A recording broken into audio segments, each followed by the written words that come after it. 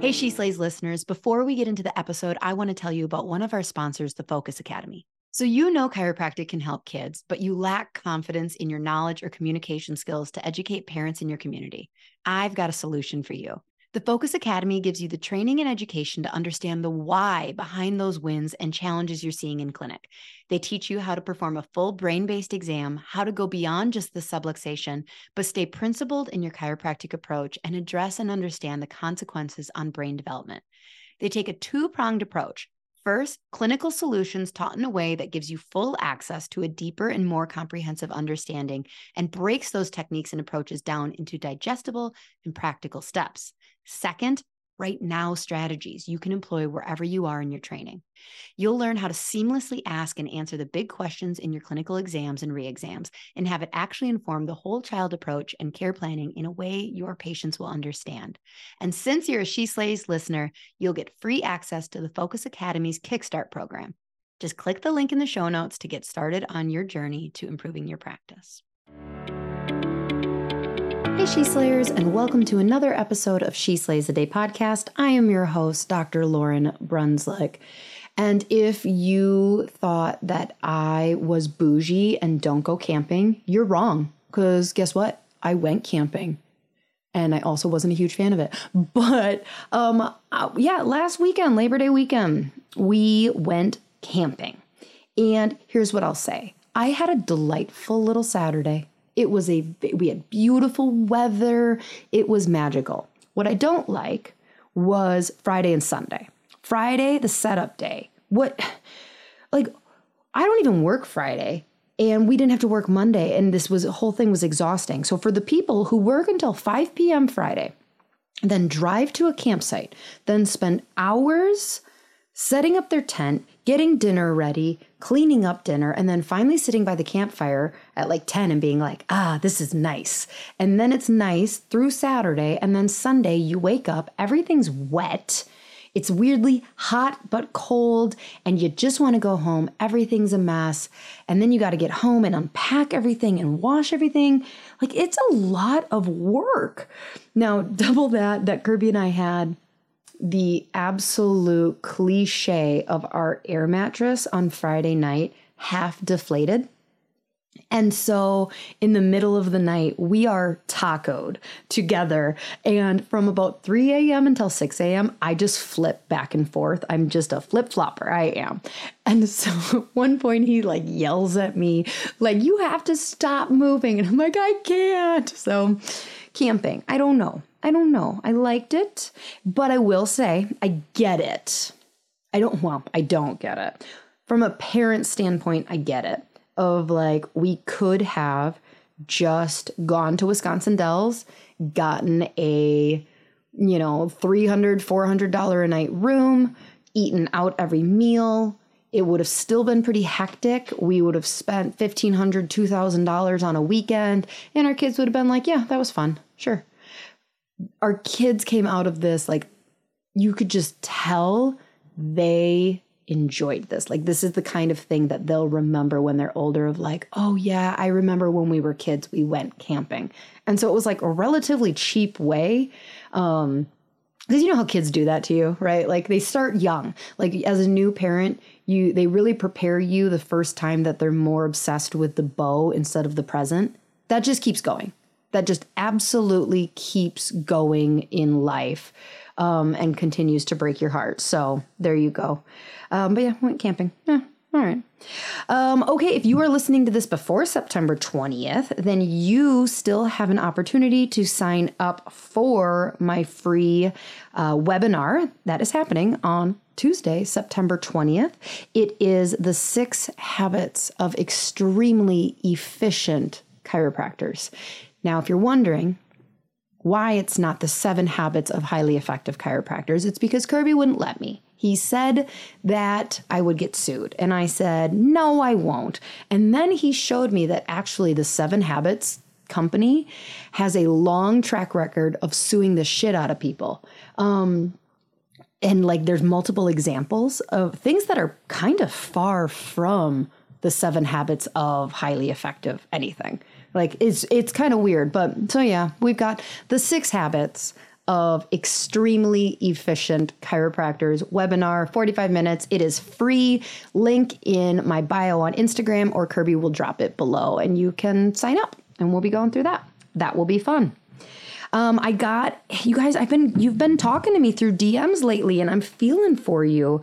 I feel like the more that I start to talk about care plans and things like that, I get people who are they have their undies a little in a bundle, not in a bad way, but just a little like they want to have that confidence, but they don't. And so then what happens is they kind of dabble a little in like giving a care plan, and then they fail, and then they feel like it doesn't work for them.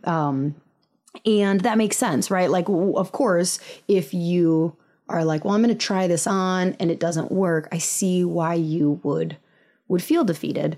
But a lot of times what it comes down to is you just aren't confident in why you are giving the recommendation that you're giving. I was talking to a chiropractor last week, and she's been in practice a little longer than me. She's got experience. She knows her shit.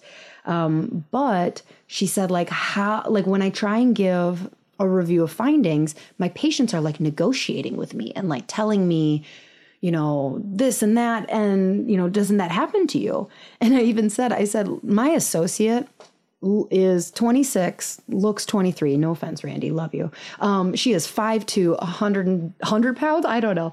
And people don't negotiate with her because she is so clear in her systems and procedures and the science of why it has to be this recommendation.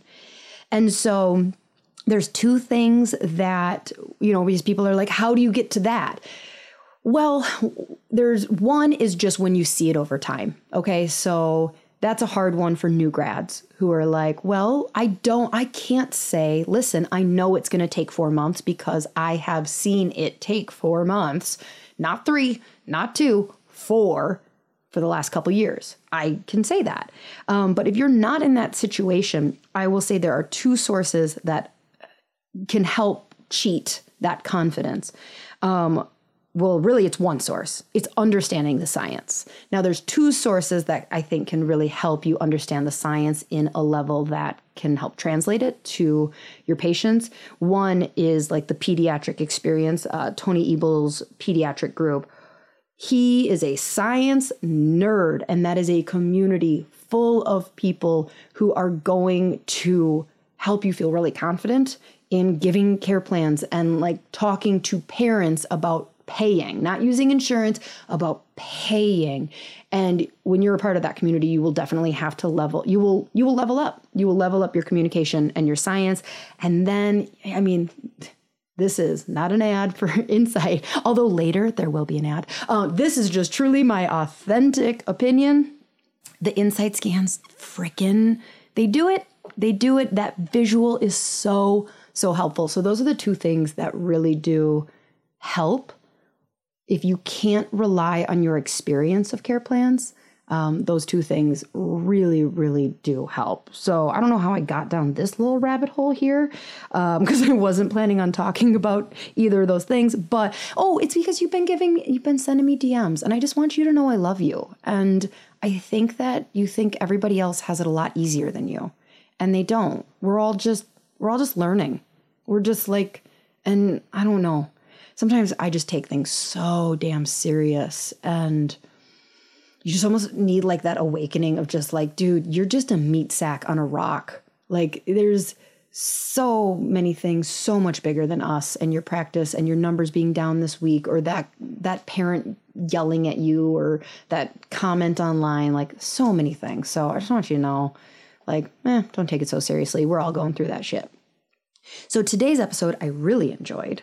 We talk about a lot of things in here. So Amy Greensmith is a certified and credentialed life coach and hypnotherapist. I don't have a lot of life coaches on, to be honest, because I get a lot of pitches for life coaches and they all kind of sound the same. But there was something about Amy that I was like, She sounds different and cool, and I was right. You're going to like her. She is a wonderful speaker, personal empowerment expert. She uses her role as a coach, writer, podcaster, and speaker to move individuals into a place of radical personal empowerment and self-worth. She's got a cute focus on helping people find their voice. And that's something that you guys are, I don't know, if you've been listening long enough, you know I actually do really struggle with that. I think one of the times most recently I've been most vulnerable with a guest is when Dr. Courtney Kayla was on. And I was just like, how do you like have the courage to do this? And so it was when Amy Green Smith was talking about like how she helps people find their voice. I was like, okay, let's talk. And per usual, it turns into a therapy session for me, but you're going to get a lot out of it, I promise. She is highly sought after for her uncommon style of irreverence, wisdom, and humor, and she has been a featured expert in Inspired Coach magazine and on Fox 5 San Diego. You cannot see her because this is a podcast. I don't know if you know how podcasts work, but it's just audio. But she is beautiful and confident and just like a presence. Like immediately when I got on, I was like, yeah, let's be friends. She also looks a lot younger than she shares in it. I was like blown away. I was like, what? I thought you were in your 20s. Now all of a sudden so you're going to like it. Okay, should we pray and then get to it? Because it's good. Take a breath. Relax. Reminder, you're doing a great job. And that's all I want you to hear today. I am proud of you for getting up and doing your best. And sometimes, I feel like I get really hard on myself where I'm like, this isn't my best. And it's like, no. It's your best for right now. And it's okay if it's not your best in your entire life. It's okay if there are days where you're like, no, I couldn't run. I just walked for half a mile. That was my best today. So give yourself a break. You are being way too hard on yourself. And if you need someone to reach out to, I am here for you. I want you to know you are loved by me, but also you are well supported in this community of chiropractors. You're not alone. You may feel alone, but there are communities that exist here to support you and empower you. And I hope that this podcast is just one little piece of your life of feeling supported and empowered as a chiropractor. All right, amen. Here is my episode with Amy Green Smith. Enjoy. Cool. So welcome to the show, Amy. Thank you for having me. I'm so excited to hang out. Where are you coming to me from besides your home? I am in Charlotte, North Carolina, actually. You don't have an accent. Are you supposed to have an accent? No, I sound like a Kim Kardashian. I sound like a Kardashian. You're a favorite. Nanny chiropractor. I'm from Southern California. I've only lived in Charlotte for about 4 years. So that's why. Oh, I am from Southern California technically as well. Where in Southern California? I thought you were from Ohio. No. I was born in Mission Viejo, Dana Point, Orange County. Stop it. Okay. So I lived in Mission Viejo for 6 years. You did? Yeah. So I grew up in Southern California in like the Inland Empire area. And then my husband and I moved in the early 90s or late 90s. We moved to Mission Viejo and we were in Orange County area until we moved here to Charlotte. That's got to be a huge transition. Like Orange County to anywhere. Orange County to anywhere is different. Yeah, it was. I mean, we're extremely liberal and it was a very conservative part of Southern California. So moving out to a liberal area of the South felt more accepting and more aligned. And, the thing that I've found from my friends and family who are incredibly allied to California, and I would never move. Oh my gosh, how can you? It's people who cannot be away from the beach. And I don't really fucking like the beach. Give me a cabin in the woods. Like there was a deer that ran through my yard yesterday and I'm like, this is it. I feel like Cinderella. I feel like there's like woodland creatures going to help me get dressed every morning. Like there's squirrels and stuff. Like that's what I'm here for. You know what makes it really funny is so I've only known you for 5 minutes, and I have said on stage before that like I really envy, you know, when you meet someone and they've just got like it's usually a female, and they just have this soft Snow White Cinderella energy. And sometimes I'm very jealous of it. And sometimes I'll like try and be like, okay, I'm going to act more like that. And I last about 5 minutes before I accidentally just put my foot in my mouth and I'm like, I'm sorry. I don't know what I said there. And so yeah, like, you kind of strike me more like that. Like, yeah, totally. You and me, Cinderella, we are just shy, demure little princess. That definitely doesn't work for me. Not to mention that most of the Disney princesses are like, I mean, fucking Sleeping Beauty. Let's talk about consent, like being kissed without her consent, you know, I could go on and on and on. Do you about have that. kids? I do not. Okay. So I have two girls, 7 and 10 years old, and raising them, you know, so I'm a early millennial. I'm born in 86, you know, and so like like I said, I grew up in Southern California. We went to Disney. Like Disney was everything to me. And so as soon as I found out I was pregnant with a girl, I was like, okay, because I deal with like, I have a lot of vanity issues. I'm an Enneagram 3. I don't know if you know your Enneagram type at all. Do you? I'm a 4. Oh, I'm a 3 wing 4 and my best friend is 4, but I struggle with 4s a lot. Do you? My best friend is a 3. Well, because like 4s love their emotions and 3s are like, you are not being productive right now. Just shove that emotion down. So I'm a wing 4 in the fact that I like to be unique, but not that unique. I just want people to think I'm being unique while I'm being the most basic bitch ever. So like I invented pumpkin spice lattes type of thing. Like, Got it. So I have these girls and I'm pregnant with a girl and I'm like, okay, I need to like self-check my issues and make sure I don't like pass them on to this next lineage. And so there's just so many things in this process of like, I'll find myself like brushing her hair and just being like, your hair is so pretty and long, but it would also be great short hair's cool too, you know, and you just like check yourself of like, because Disney princesses have all this and, you know, I have fake hair and my kids are like, how come you have fake hair? And I'm like, because mom wants to have longer hair than I have, but I am self-accepting of, oh God, this is complicated. It's complicated, right? Yeah. I think the biggest thing is you don't need to be saved, right? You don't need to be saved by a prince. You can also marry another princess if you'd like, or, you know, like, I just think that there's so many things that we're moving away from with that, but it's tricky. I worked as a makeup artist for about a decade prior to getting involved in personal development. And there was a makeup artist who had a quote that said, makeup is not about covering up who you are. It's about defining who you are with the choices that you make. And I loved that idea of, I'm not, you know, putting hair extensions in to conform or to hide or to mask myself.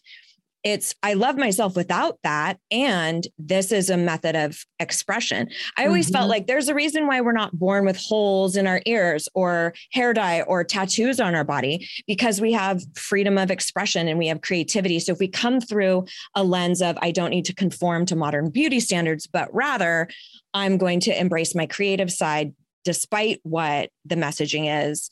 Yep. And I think there's a lot of nuance and a lot of stuff that gets complicated in that mix too. I don't think it's that simple. Oh yeah, it never is. But yeah, I like that idea of like, we're born a blank canvas. And this is, you know, this is how I'm playful. Like, I feel like I'm not a painter, you know? Right. And so like I carry a lot of, big air quotes here, masculine energy, you know, that very like dominant, this is what I got to do.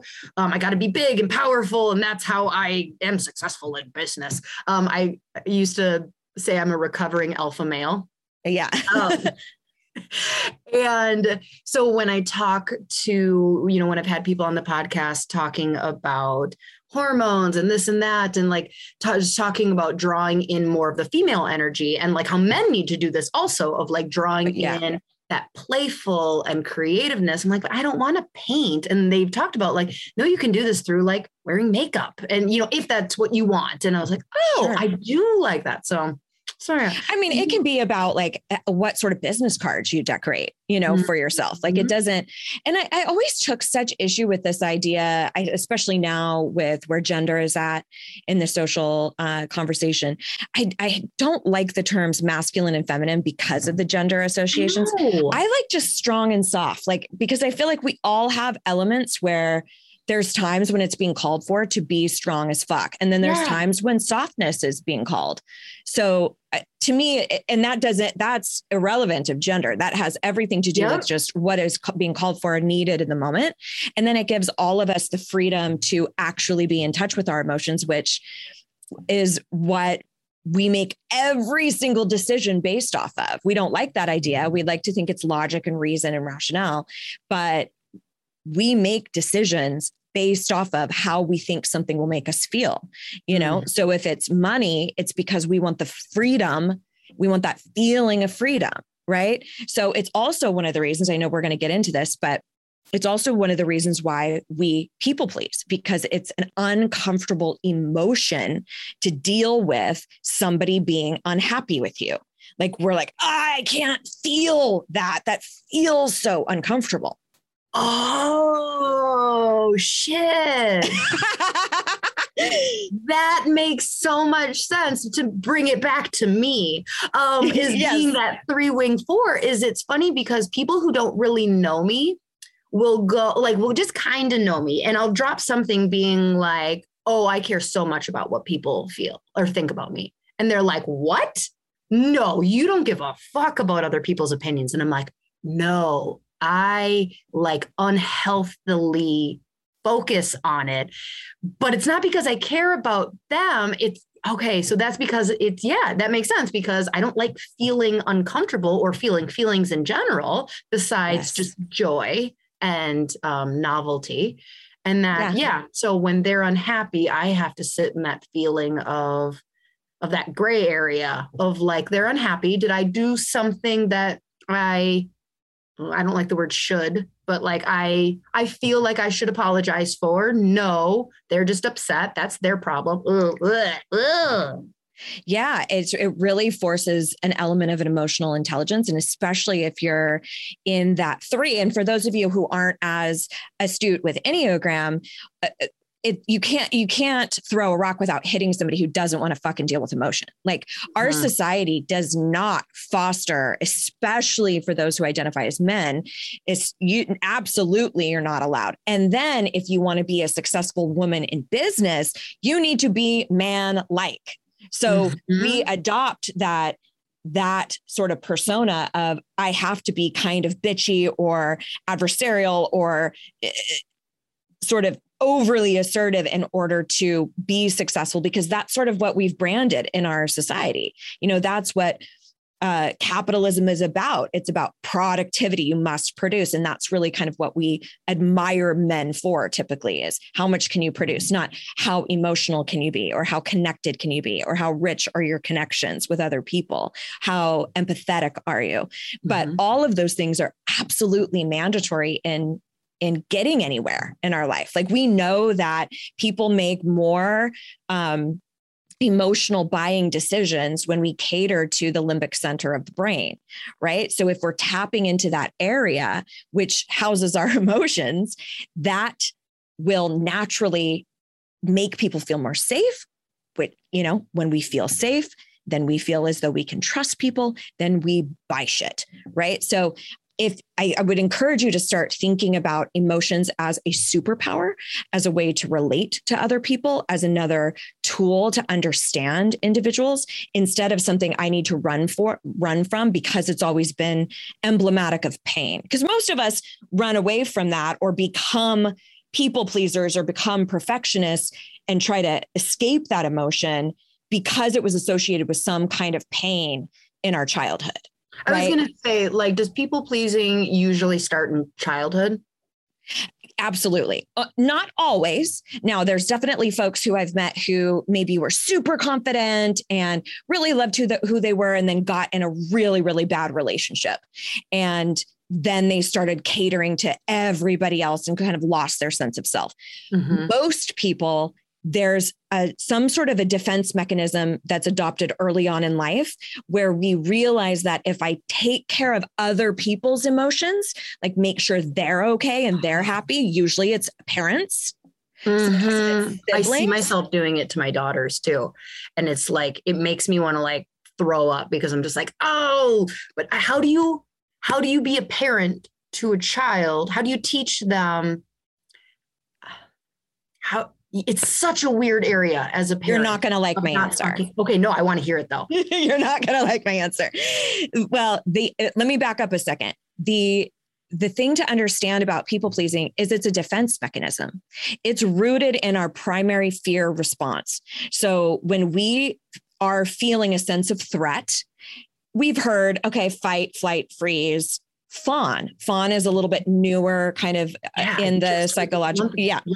Well, the modern iteration of fawning. So fawning would be like, if we're talking in primitive situation, if you're being attacked by a mountain lion and your immediate response to that threat is to go, here, kitty, kitty, kitty, here's some food, go over here. You're placating, you're acquiescing, you're trying to take care of that person in order to save yourself. The modern iteration of the fawn response is people pleasing, or a high investment in the opinions of other people, because we're trying to stay safe. So as a child, we kind of go, oh shit, my parents are so volatile, or they're abusive, or they are maybe just extremely extroverted and demonstrative with their emotions. In order for me to feel safe, I'm going to take care of them. Then I can fly under the radar. Then I can make sure that I'm okay. So I think it's important to understand that people pleasing is not always bad. For example, I'm queer. If I'm around an individual, a group of people who are very anti-queer, that's not the moment for me to stand up on my rainbow, platform and like go off about gay rights, because my physicality is quite literally in jeopardy. So in those moments, placating or people pleasing might keep my ass safe. So I think it's important, especially in the personal development scope, that we don't ever say, this is bad all the time. There are times when it will keep you safe, but far more often than not, we are people pleasing in situations where we're totally physically safe. We're just emotionally terrified of what somebody's going to think, or of rejection, things like that. So to answer your question about, well, what the fuck do we do about this with children? You have to teach them emotional intelligence. It's about understanding what it is that you're feeling and being able to pinpoint what other people are feeling and recognizing what is and is not your responsibility. Mm-hmm. We are never responsible for changing how somebody feels. We are always responsible for identifying what we're feeling, understanding our impact on other people, and taking responsibility for that. So ways that can show up is, first of all, never telling a child you should not feel that way, but rather tell me more about what's going on for you.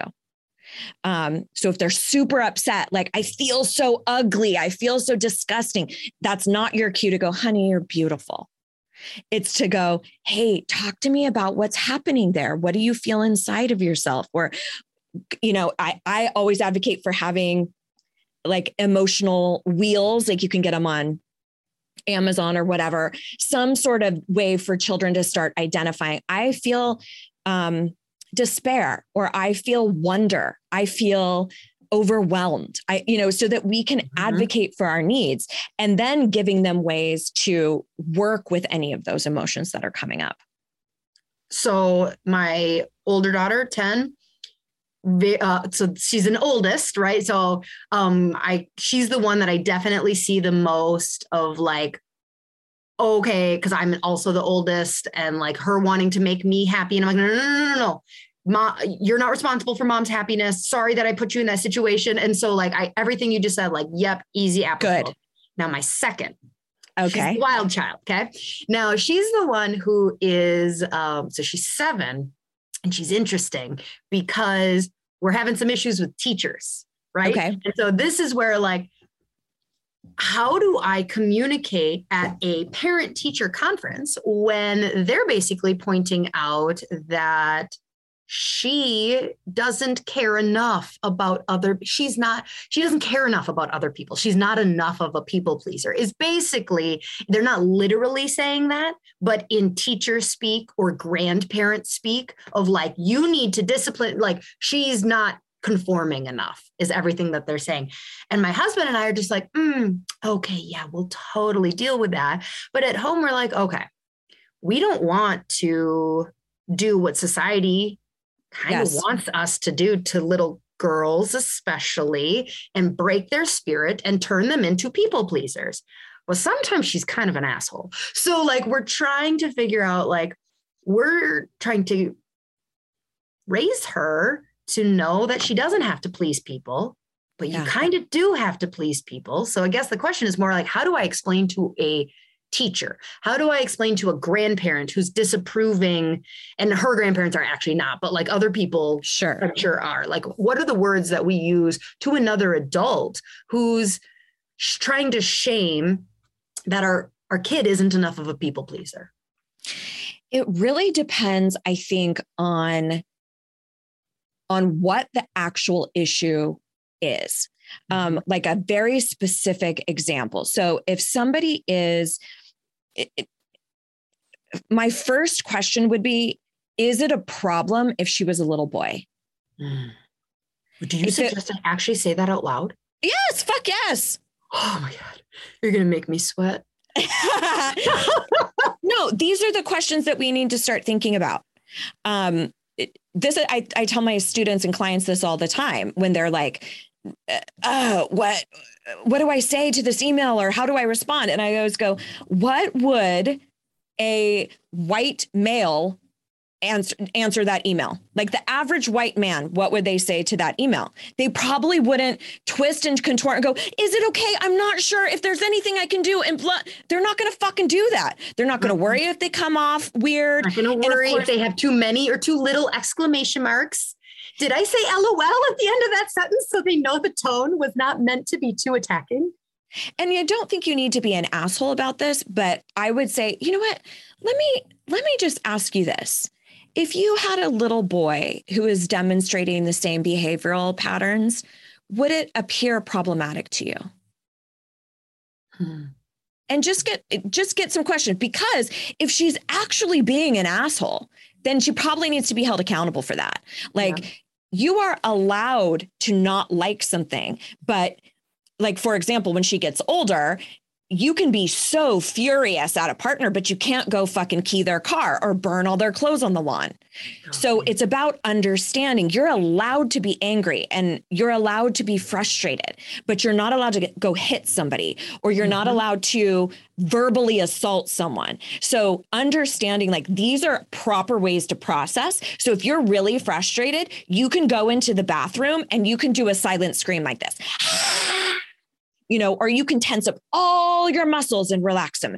Like, these are ways to process that. So that would be my big question is she actually hurting other people? And would it be an issue if it was a little boy? Because it almost makes it sound like, to me, that like there's certain things that we don't accept from little girls, like sharing, for example. I don't think sharing is one of those things that I think we have a little bit of a problem with that in our society. So when you grow up and someone's like, why don't you share some of your paycheck with your best friend? Or why don't you share this job responsibility with them? Why don't you? Fuck no. Yeah. No, I think we have a little bit of a problem with some of these things that we think are so noble to instill in children. I think we need to start questioning them. And again, take this with a grain of salt, because I'm totally child-free by choice. But I do think we need to start questioning some of these things that we have taken for granted that are, like Disney, that are quite problematic now. When we really dissect what sort of holes they're forcing us into. Yeah. And I feel like, I feel like society, including Disney, is starting to shift. There's huge shifts happening. So do you coach equally male and female? Are you mostly coaching female? Yeah.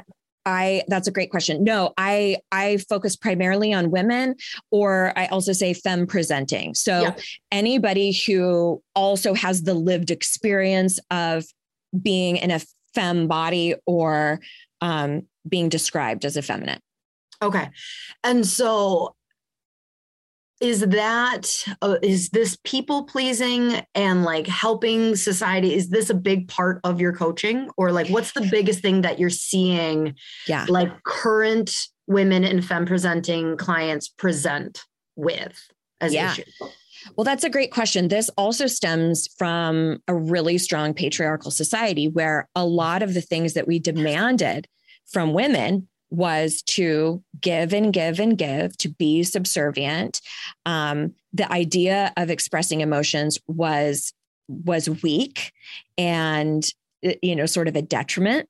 So we're still fighting against all these ideas of what we should be as women and how to define that and change that. So for that reason, I deal with a lot of people who struggle with that people pleasing. Like, I can't be happy until everybody else is happy. And it's a complete sacrifice to self. What generation are you mostly working with?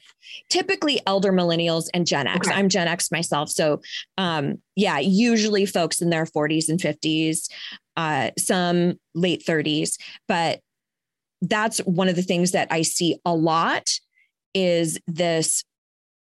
There's usually two primary behavioral patterns. It is one around people pleasing at a severe cost to self and or perfectionism. I need to be flawless in order to be valuable. So both of those things are very much rooted in how we view ourselves and our self-worth. So people pleasing is I'm not worthy unless I'm accepted, unless I'm loved. Perfectionism is I'm not worthy unless everyone thinks I'm flawless. Hi, friends. I wanted to take just a quick break from the episode to make sure you all know about the cool stuff we have happening over on Patreon. I did the first 175 episodes of She Slays, just putting content out there, getting DMs, interacting with you that way. But then we decided to do something more, something really cool, and it's all through Patreon. We have 3 membership tiers, and each one comes with some great benefits. First, there's the Buy Me a Coffee tier. It's $3.99, $3.99, literally less than my normal coffee order at Starbucks, which is $5.95. This is the tier to just say thank you for the work. Trust me, it costs a lot more than you think to put together this podcast, but that's not all you get. You also get access to the first 50 episodes of She Slays that are no longer available to normal podcast apps. Next is the She Slays supporter tier for $12.99 a month. You get all the stuff from the first tier and some amazing bonus content. After every interview, I have the guests stick around and answer some fun and interesting speed round questions. Has Elise Rigney ever seen a ghost? Has Tony Ebel ever slapped someone in the face? You'll never know if you don't join. But it's not all fun and games. For this level, I also provide a monthly training episode only available to Patreons. These are quick and action-packed episodes that will help your practice. Finally, we have the full-on She Slayer level. For $24.99 a month, you get everything from the previous tiers and a live monthly Zoom session where I tackle the issues most important to members at this level. Who knows? Maybe you could have a live coaching session that turns into one of these episodes. Also, if you have a practice for sale or need an associate at this level, you can tell me and I will tell the world on one of my public episodes that goes out to thousands of people a month, including a ton of students and new associates. So go check it out at the link in the show notes, and I will see you on Patreon. Right? Unless I'm infallible. So we attach to those things because we think, okay, maybe then I'll be worthy. Maybe then I'll be valuable, which usually equates, then I'll be happy. Again, chasing an emotion. Then I'll be fulfilled. Then I'll have joy. That makes sense because I've never heard somebody take it one step further beyond self-worth. And that's what I was going to ask before you threw that in of like, do you have anybody who gets like, okay, now I feel worthy. But if you take it one step further of like, okay, when you feel worthy, what emotion is that going to give to you? Yeah. And then you're like, oh, I'll feel content. And then it's like, okay, how do you connect them? Like, do you have to go through feeling the worth, or can you skip over that? Do you teach them to skip over it to be happy? Did you understand what I'm asking?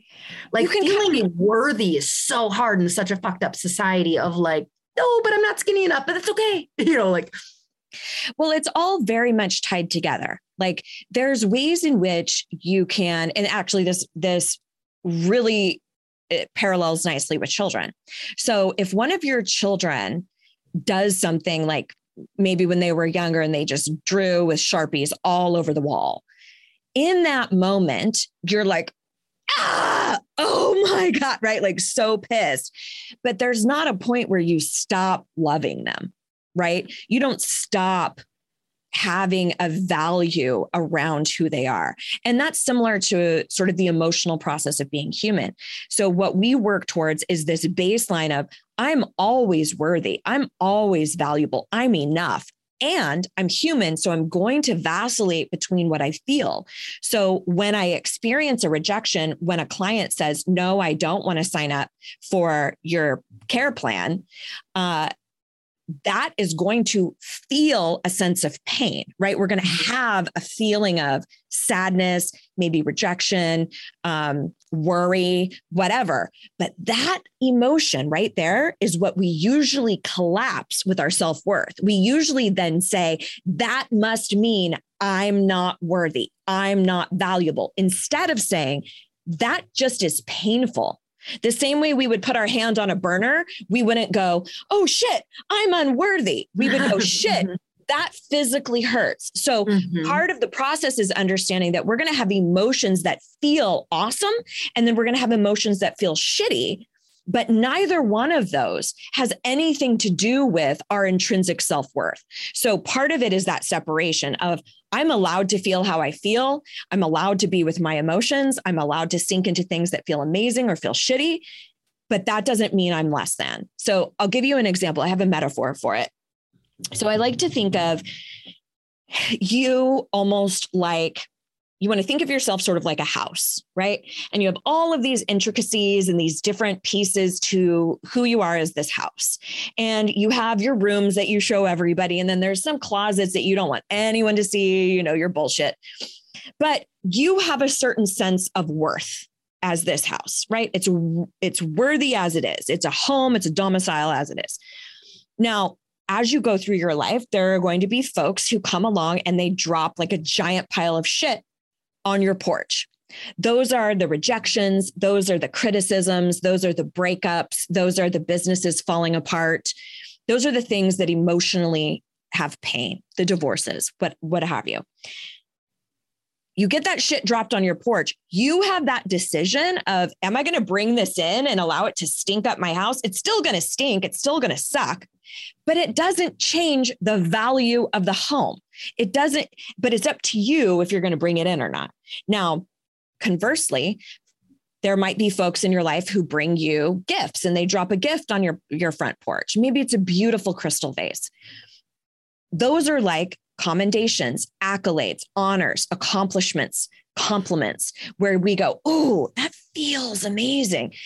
So that's the kind of stuff I definitely want to bring into my house because it makes the job of valuing myself easier. Like, yes, I'm definitely going to sink into that. But I love to say I'm currently not accepting any piles of shit. Does it still stink? Yeah, that's like it still hurts. It's still going to be painful. But neither one of those things changes the value of the home. Okay, I have a question. Okay. And I'm going to try and not offend because I'm not talking about anyone specifically, but I might be kind of talking about the generation that comes after millennials and millennials. I love that you're Gen X. Like, I'm 43. You look amazing. None of you, anybody can see. You look like you could have passed for 27. Oh my God, bless your heart. So this is the makeup artist. I'm like, oh, can we talk about that afterwards too? Okay, so is there, I hear this of like, I'm only accepting the vases. I'm not accepting the shit. Yes. Sometimes, especially, I'm a boss.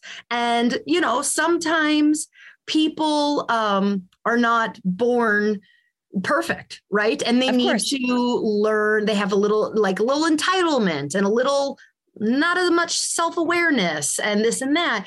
And they sit and they can tend to sit and only simmer in the sad emotions and not like get out of it. And it's just always this journey of like, I'm so broken and I'm doing the work and this and that.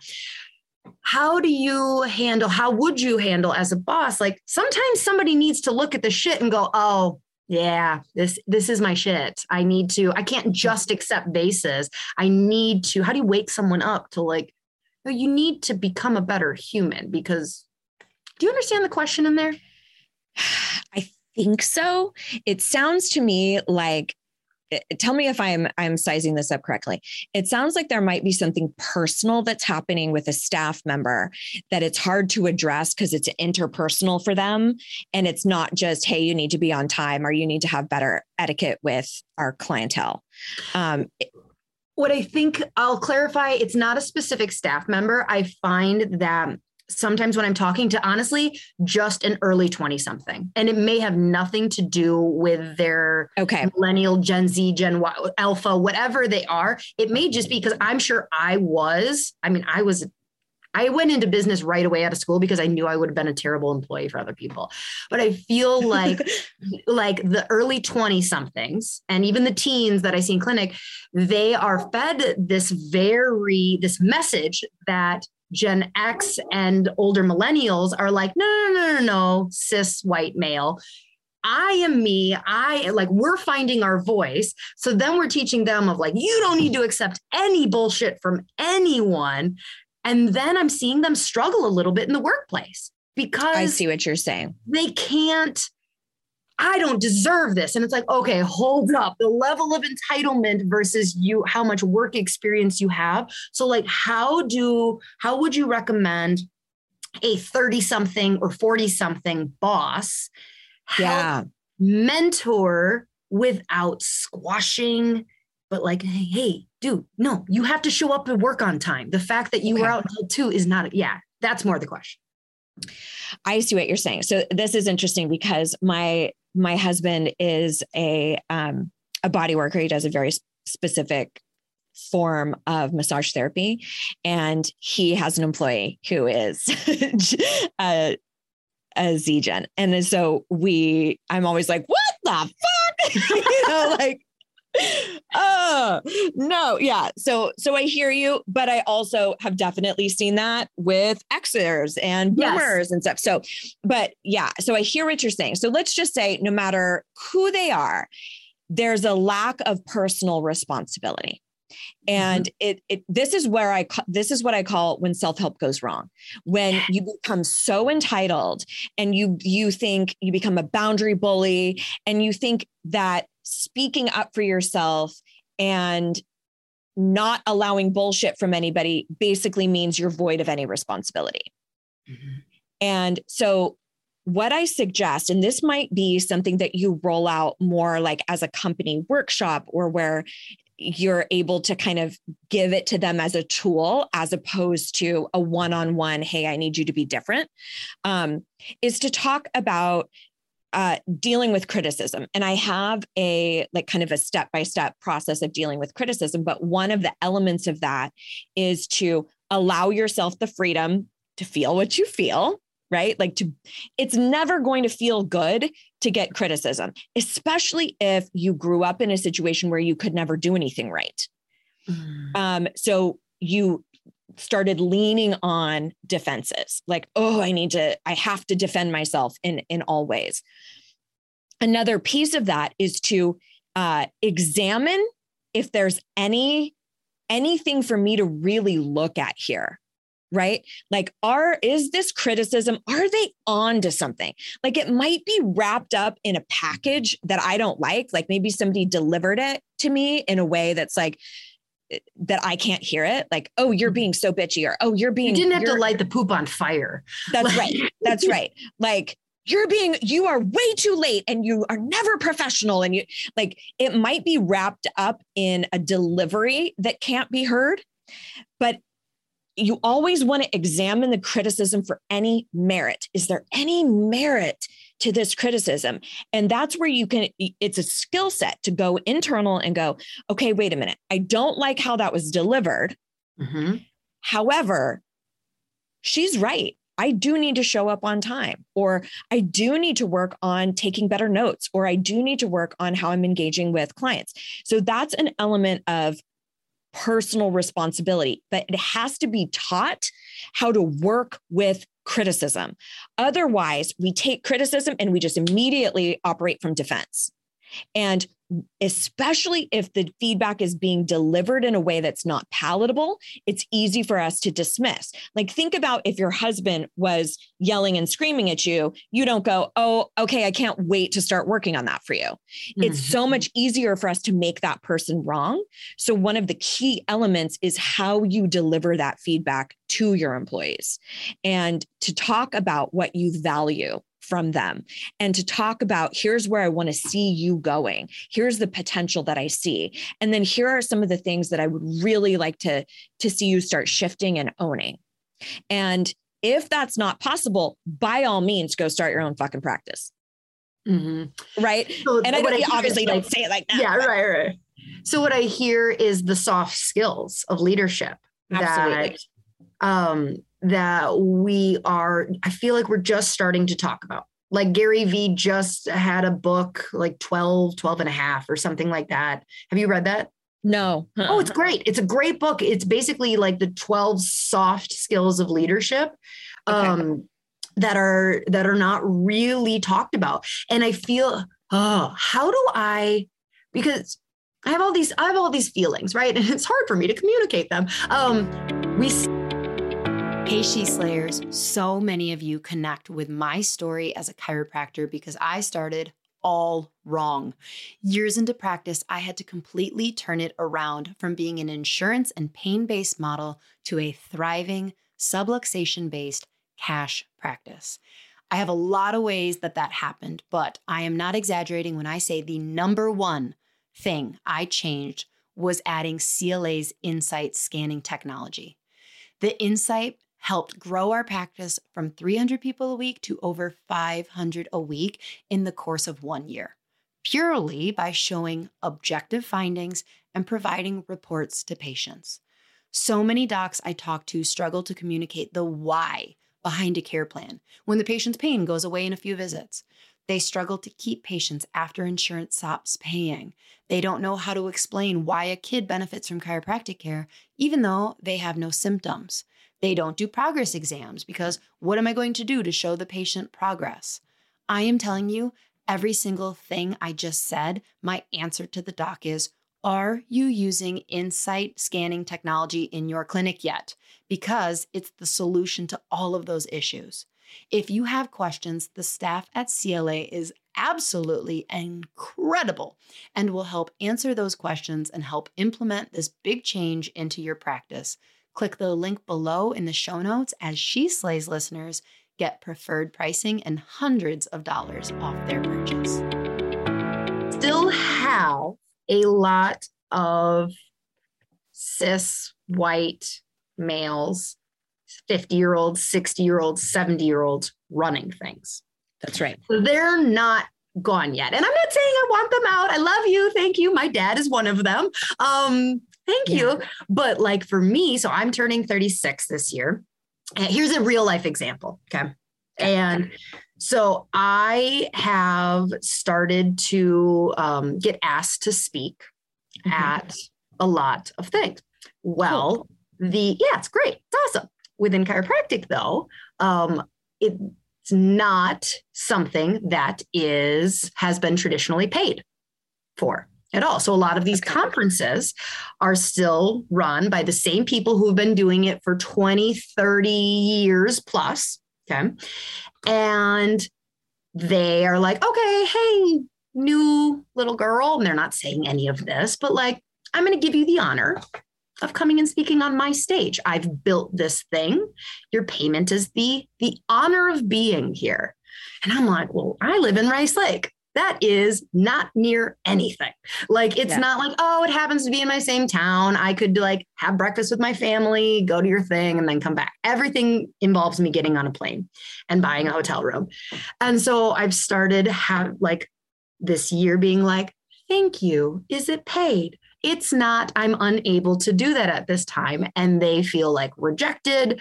And so it's really difficult because I feel like I have all these women and men behind me that I'm like, all right, I'm drudging the trench for us. Don't worry. In so many other aspects than just this. But like, I feel like the 35-year-olds right now, the mid and late 30s, I feel super in between.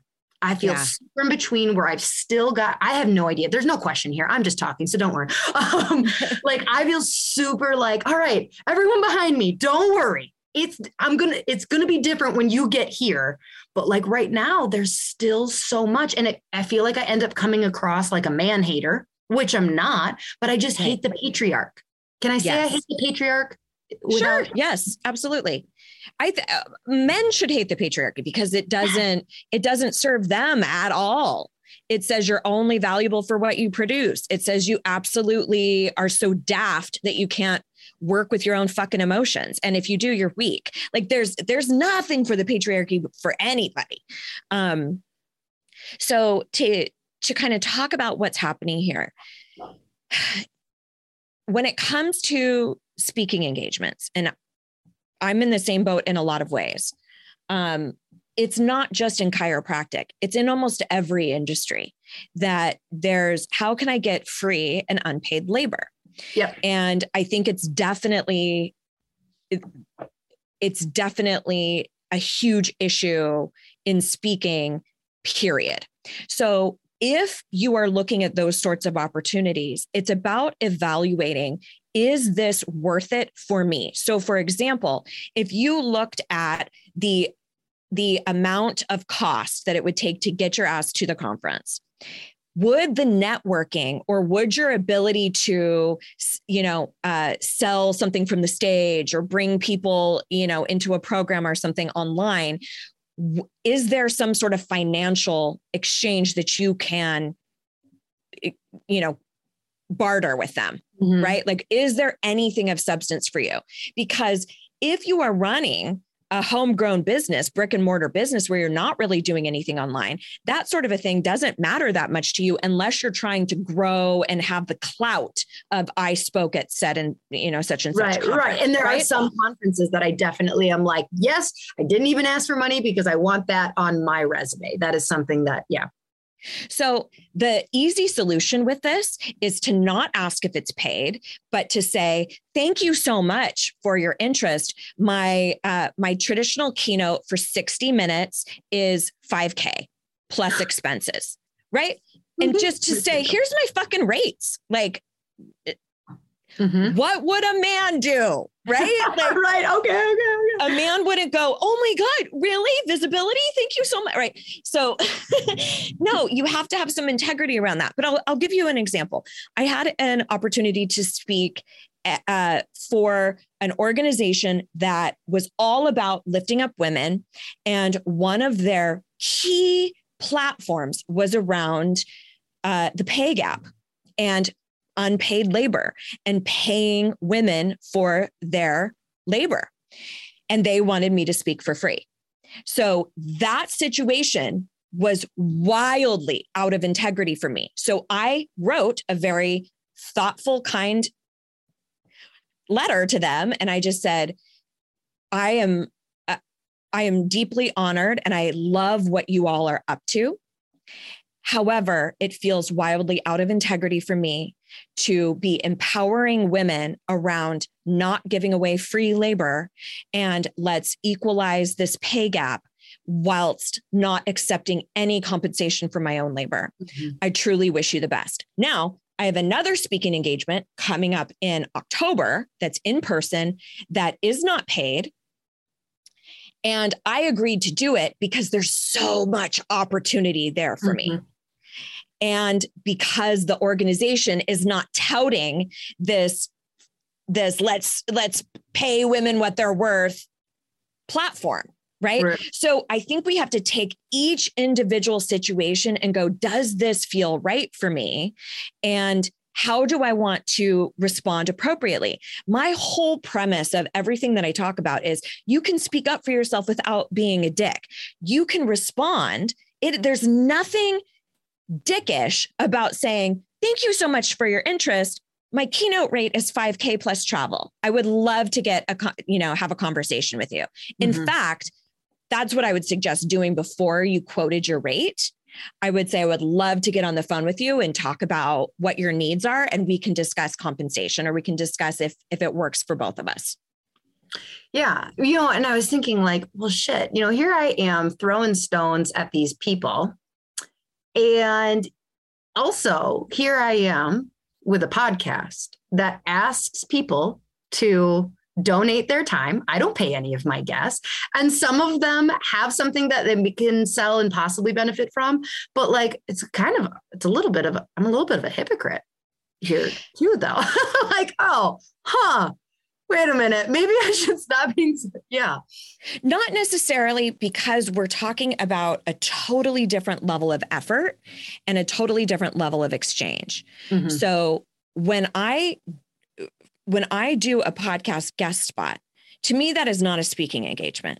That's a marketing opportunity. Right. This is a part of my marketing funnel. Now, some people, that's not the case. If you want them on your show, you do need to pay for their ability to be there. I have people on my show, I don't pay them either, because it's an equal exchange. I'm actually giving them exposure and they are giving me content, right? So we're having this equal thing. When we're talking about keynoting, that is a completely different skill set and a massive inequity as far as what they're getting versus what you're getting. That's why when you're trying to decipher, does this make sense for me? You have to make sure that it's an energetic exchange, that it works for you. So it might not be money that the compensation is, but the exposure or the ability to get in front of the right people is exactly what you need. Right. So how does this show up in a normal entrepreneur's life? People who aren't interested in speaking and like not having to deal with that aspect, but like in your clients, how is teaching them how to say no? Well, yeah, because finding your voice. So like, how much does finding your voice go along with learning how to say no? Oh my gosh, it's in tandem. The thing about saying no, again, is oftentimes directly related to that people-pleasing idea. It's that again, it's so uncomfortable for me to be in this situation where we are at odds with what each one of us wants. This is not dissimilar to somebody going, oh my gosh, I'm in so much pain. Wait, can't you get me in? Can't you get me in? And you're at a family function, right? Or you're at your child's soccer game or something. Like, there are ways in which you have to say no, but we think that saying no means I'm being an asshole. Right. And you're not. You're absolutely not. So one of the things that I highly encourage people to work with around the concept of saying no is to switch what we say to ourselves, because we say to ourselves all the time, I feel guilty or I feel bad. Okay. Guilt is reserved for when you've done something unbefitting to yourself. So if you feel like you've slapped somebody, you should probably feel guilty about that. Like that's unbefitting of you. You need to change that course of behavior. But if you simply don't have the time in your calendar to accommodate a client or a business meeting or, a friend who wants you to move, you have done nothing wrong according to you, according to your metrics and your values and belief systems. So that's not guilt that you're feeling. So let's stop calling it guilt. Say something like, I feel compassion, I feel concern, I feel obligation, I feel empathy, I feel a sense of involvement, I feel saddened. But let's use a different descriptor. Again, this comes back to emotional intelligence. Let's stop saying I feel guilty or I feel bad simply because we have to say no. That's one of the biggest pieces, because we have such a hard time sitting with that guilt. I have a very strong difference of opinion with my mom, for example, around our spirituality and religion. Mm-hmm. So if I say no to her of something she's invited me to, she's come, from some sort of religious event or something like that. I am doing something wrong according to her. Right. That's why the barometer has to be with self. You might have the clients or you might have the people who think you should bend over backwards or think you should behave differently because you're a female or you're that age or whatever it is. But that's why the internal barometer is important to go, have I done any behavior that's unbefitting of me? Yes or no? If it's yes, then you go clean up your mess and you apologize. If it's no, then you sit with that fucking uncomfortable emotion and you go, okay, my mom is unhappy with me and I'm going to allow that to be hers because I'm happy with me. And that's a very, very challenging muscle to flex. And it happens with repeatability. Well, and it's kind of this double-edged sword where it's like, okay, so here I am, a person, and I don't want to say no, because even though I know that it's befitting to me, I have nothing to feel shame or guilt about, but I'm worried that what you're going to think about me when I say no. But then the same thing happens when somebody else is saying no to us, we receive it as personal rejection. And so it's like this, like, I don't want to say no to someone, but I need to learn to say no, but I still need to I need to look back and learn how to accept no. Yes. It's two totally different skill sets. Yes. But it's also be the person you want to attract. Also, it's like you need to be and exhibit the qualities that you want other people to embody as well. So with these types of situations, if you're saying no to somebody, let's talk about what that sounds like. Saying something like, I really appreciate you thinking of me. Unfortunately, I am at my max and there is no way I can take on anything else. I really hope you can understand. You're not being a dick. You're not being an asshole. Or, you know what? I am not available for that, but please ask me again in the future. If you mean it, only if you mean it. Or, you know what? At this time, it's just not in alignment with what I would like to do. Please know I adore you or whatever. It really depends on the situation and who it is. But somebody else's urgency or somebody else's dilemma is not your responsibility to fix. And you can still stand back and have empathy for that and sympathy for that. And it's easy to have empathy because I'm like, oh man, or compassion or whatever, because I'm like, they're going to feel rejected and mad at me because I would feel rejected and mad at the person saying no to me. And then I think there's also that piece for you that's your work to do. That's your work to look and go, okay, what is it about this request from this individual that I feel entitled to? Is that true? Do they owe this yes to me? And where does that belief come from? What am I not owning? What am I not taking responsibility for? Right? Like if you're in a situation where, you haven't organized things very well. You haven't had your ducks in a row. And then you say to somebody else, you're my only option. You're putting your shit on them. That is your poor planning. And that is not fair. So there's some internal stuff that you need to work through around what makes me feel entitled to their yes. Right. Yeah. It's almost like, so many women and people just struggle to learn to say no. Mm-hmm. But I wonder, if it's one of those things where I struggle to say no, but I also struggle to receive no, because everything is personal. Everything is personal. When they say no, they're rejecting me. But what I don't want to say no, because I don't want them to think I'm rejecting them. So it's almost like, okay, if I can learn to accept no and picture, my brain now opens up to a world where someone can receive no without feeling like it's a personal rejection. But right now I live in this world where all no's are personal rejections. So then therefore I struggle to do that to another human.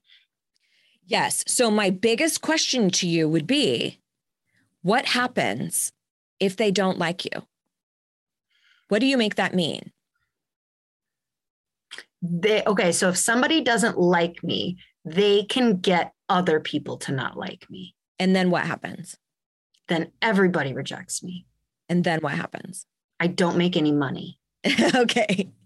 And my business is not successful because there's lots of people out there saying like, oh, they won't just like adjust you once and let you do what you want. Like all of a sudden, then I get a negative community reputation. Okay. And how realistic is it that somebody doesn't like you that now gets the entirety of the chiropractic community against you and you are now destitute? Well, when you phrase it that way, it doesn't seem very likely, does it? Yeah. But I just don't want them having a false perception, because most of the time, if somebody was going to say something bad, like I know that I'm an integrous person. I'm an integrous healthcare provider, and I know how much I care. Yes. So I think it might come actually more to wanting to control the narrative. If I heard that somebody said to another person of like, yeah, no, they wanted to get to the root of my sleep issues and anxiety and digestive issues. And I see where they were coming from, but I just wanted to do things my way, not their way. And I didn't like that. If I heard that, I would go, okay, yeah, you nailed it. You said no. You're talking about why you said no, but like, I agree with that. That is what happened. But my fear is that they're going to go, they tried to scam me into blah, blah, blah, blah, blah, where I'm going to be like, no, I can't. No, that is not what happened. That is not what happened. So I think it's a control thing.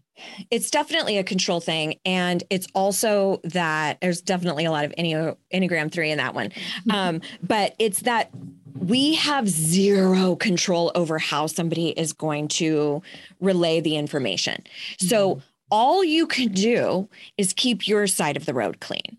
So I always come back to, am I proud of the woman that I showed up in that instance? So for example, in 2016, I did it sounded like a really provocative podcast around dealing with the Trump presidency. And it really was around like, how do we engage with each other if we have totally polarized beliefs? Well, I put the podcast out and it was received all these different ways. Some people were like, thank God, I had no idea how I was going to deal with my family over the holidays. Other people were like, you lost a listener. I can't believe you did. And I was like, well, did you listen to it? Because I was really clear about being respectful of all sides. And then there were others who had the privilege of not focusing on politics at all, didn't give a shit, didn't even catch it. So if I tried to jump through all the hoops to make sure that my reception was controlled, that I was making all these people happy, I would lose my mind because it's virtually impossible. Mm-hmm. So I like to say you are responsible for your intention, not your reception. You are responsible for who you are being, not how it's received. We cannot control that. So I would continue to come back to, am I proud of how I'm explaining these packages, these care programs? Am I proud of my compassion, my delivery? Am I getting feedback in any way that actually is constructive of, ooh, maybe I could tweak that, or maybe there is something I can think about. But if you're saying to somebody, hey, listen, I would love to just do a rack and crack and get you out. But to be honest with you, I really feel like that's out of integrity, because I feel like the things that you are struggling with, your anxiety, your, fill in the blank, so much of that can be rectified with adjustments. And we're not taught that. And I would be honored to explain that to you. And I also want to be really mindful of where you are at financially. So let's talk about what are the most important issues for you to rectify. And then I'll talk about a care plan that maybe could work for everybody, right? Like you have to figure out what's of integrity. Like I don't do one-off sessions with people for that reason. Yep. That I'm like, you will not see transformation. We have to be working over a longer period of time. But I just don't have those as offerings, So you can simply say to folks, like, we do operate a little bit different than traditional chiropractic offices. I would love to share with you sort of what our mission and our come from is. And you get to decide if that's what you're looking for or not. And I'm happy to refer you elsewhere. Yeah. Oh, that's good. And then really you stand at integrity and you go, yep. You know what? If you want a rack and crack or you just whatever, like go ahead. But that's not what we do here. Yeah. And it's standing in that and then recognizing they get to feel about that however the fuck you want. But let's make sure that they can't say, she was mean to me, she dismissed me, she didn't hear me, she was rude. Yeah. Like the things that matter to you. I don't want to come across that way. But that's about you and deciding how you want to show up. I love that. You're really good at communication. You're good at this. You should coach people. Okay. So then I'm going to say final question, but after we sign off, I'm going to ask you just some like bonus speed round stuff. So don't actually go away when I sign off here. Tell people where they can find you to get more of you, work with you and that. Yes. So my corner of the internet is over at amygreensmith.com. Green is just like the color with no E at the end, amygreensmith.com. And I've got tons of freebies over there. I have an ebook that has 9 different challenges completely for free that really help you implement some of the stuff we've been talking about today. I'm also a hypnotherapist, so I have an anxiety and fear hypnosis track. We didn't even get into any of that. You're so cute. I've also been podcasting for over 9 years, so I've got a huge vault of free content over there. And then like any self-respecting Gen Xer, I hang out the most on Instagram. You can find me under the handle, Hey Amy Greensmith on pretty much all platforms. So yeah, I identify mostly as a Gen X, but then there are some times where I'm like, oh, okay, I am a little millennial. Yeah, I straddle that line. So that is funny. That's my brother too. He was born in 83 or 84, I think. Yeah. And so he's always like, I do not identify as millennial. Yeah. Yep. I'm 86. So there are some things where I'm like, no, that's not millennial, is it? Oh, yeah. Shoot. But yeah. So, but now we have poor Gen Z to beat up on. So like, I feel like 5 years ago when I was like, no, I'm not millennial. Now I'm like, oh, now we get to beat up on the next generation. And then Gen Z will beat up. I found out the next one is called Alpha. And I'm like, couldn't we come up with another thing? My sister, who is Gen Z, is like, no, she's young millennial. Is like, no, because it's we're starting over. We're starting over again. Well, I mean, the one before boomers, it's either the directly before or maybe 2 before. It was called the greatest generation. I was like, oh my God. So can you maybe, yeah. Can you imagine in that one? Yeah. Can you imagine if everyone was like, we're the badass generation. We're the, we're the most lit. Yeah. All right, She Slayers. I will have as many of those links below in the show notes for you, including her podcast. I know that you're fantastic and totally my style. We didn't even talk about morbid, but I will. You got a new listener because I'm adding you to my listen. So, all right. So until next week, She Slayers. Bye. Hey, She Slayers, are you looking to get your team off the phone and streamline your front desk so you can spend more time doing what you love? Sked has exactly what you're looking for. They will automate all your appointment reminders, missed appointment reminders, reactivation campaigns, allow you to have two-way texting with your patients. Plus, they have a very cool app that your patients are going to love. The app alone saves chiropractors tons of time because it gives patients the flexibility to move appointments to a time that works better for them. Don't worry, you won't lose control of your schedule because you'll have access to all the parameters that keep you still in control. Plus, there's overbook protection, so your schedule won't get out of hand. Sked was created by a chiropractor for chiropractors, so you can rest assured that you're getting the absolute best system for your office. Dr. Eric Kowalski is committed to the chiropractic mission, and he works closely with his developers to always be innovative so that we have the best system available. If you're hesitant to switch to Sked because you already use something else, let me tell you, it's worth every penny. Plus, mention that you heard about it on my podcast and they'll give you a discount. Seriously, it is a game changer. Don't wait.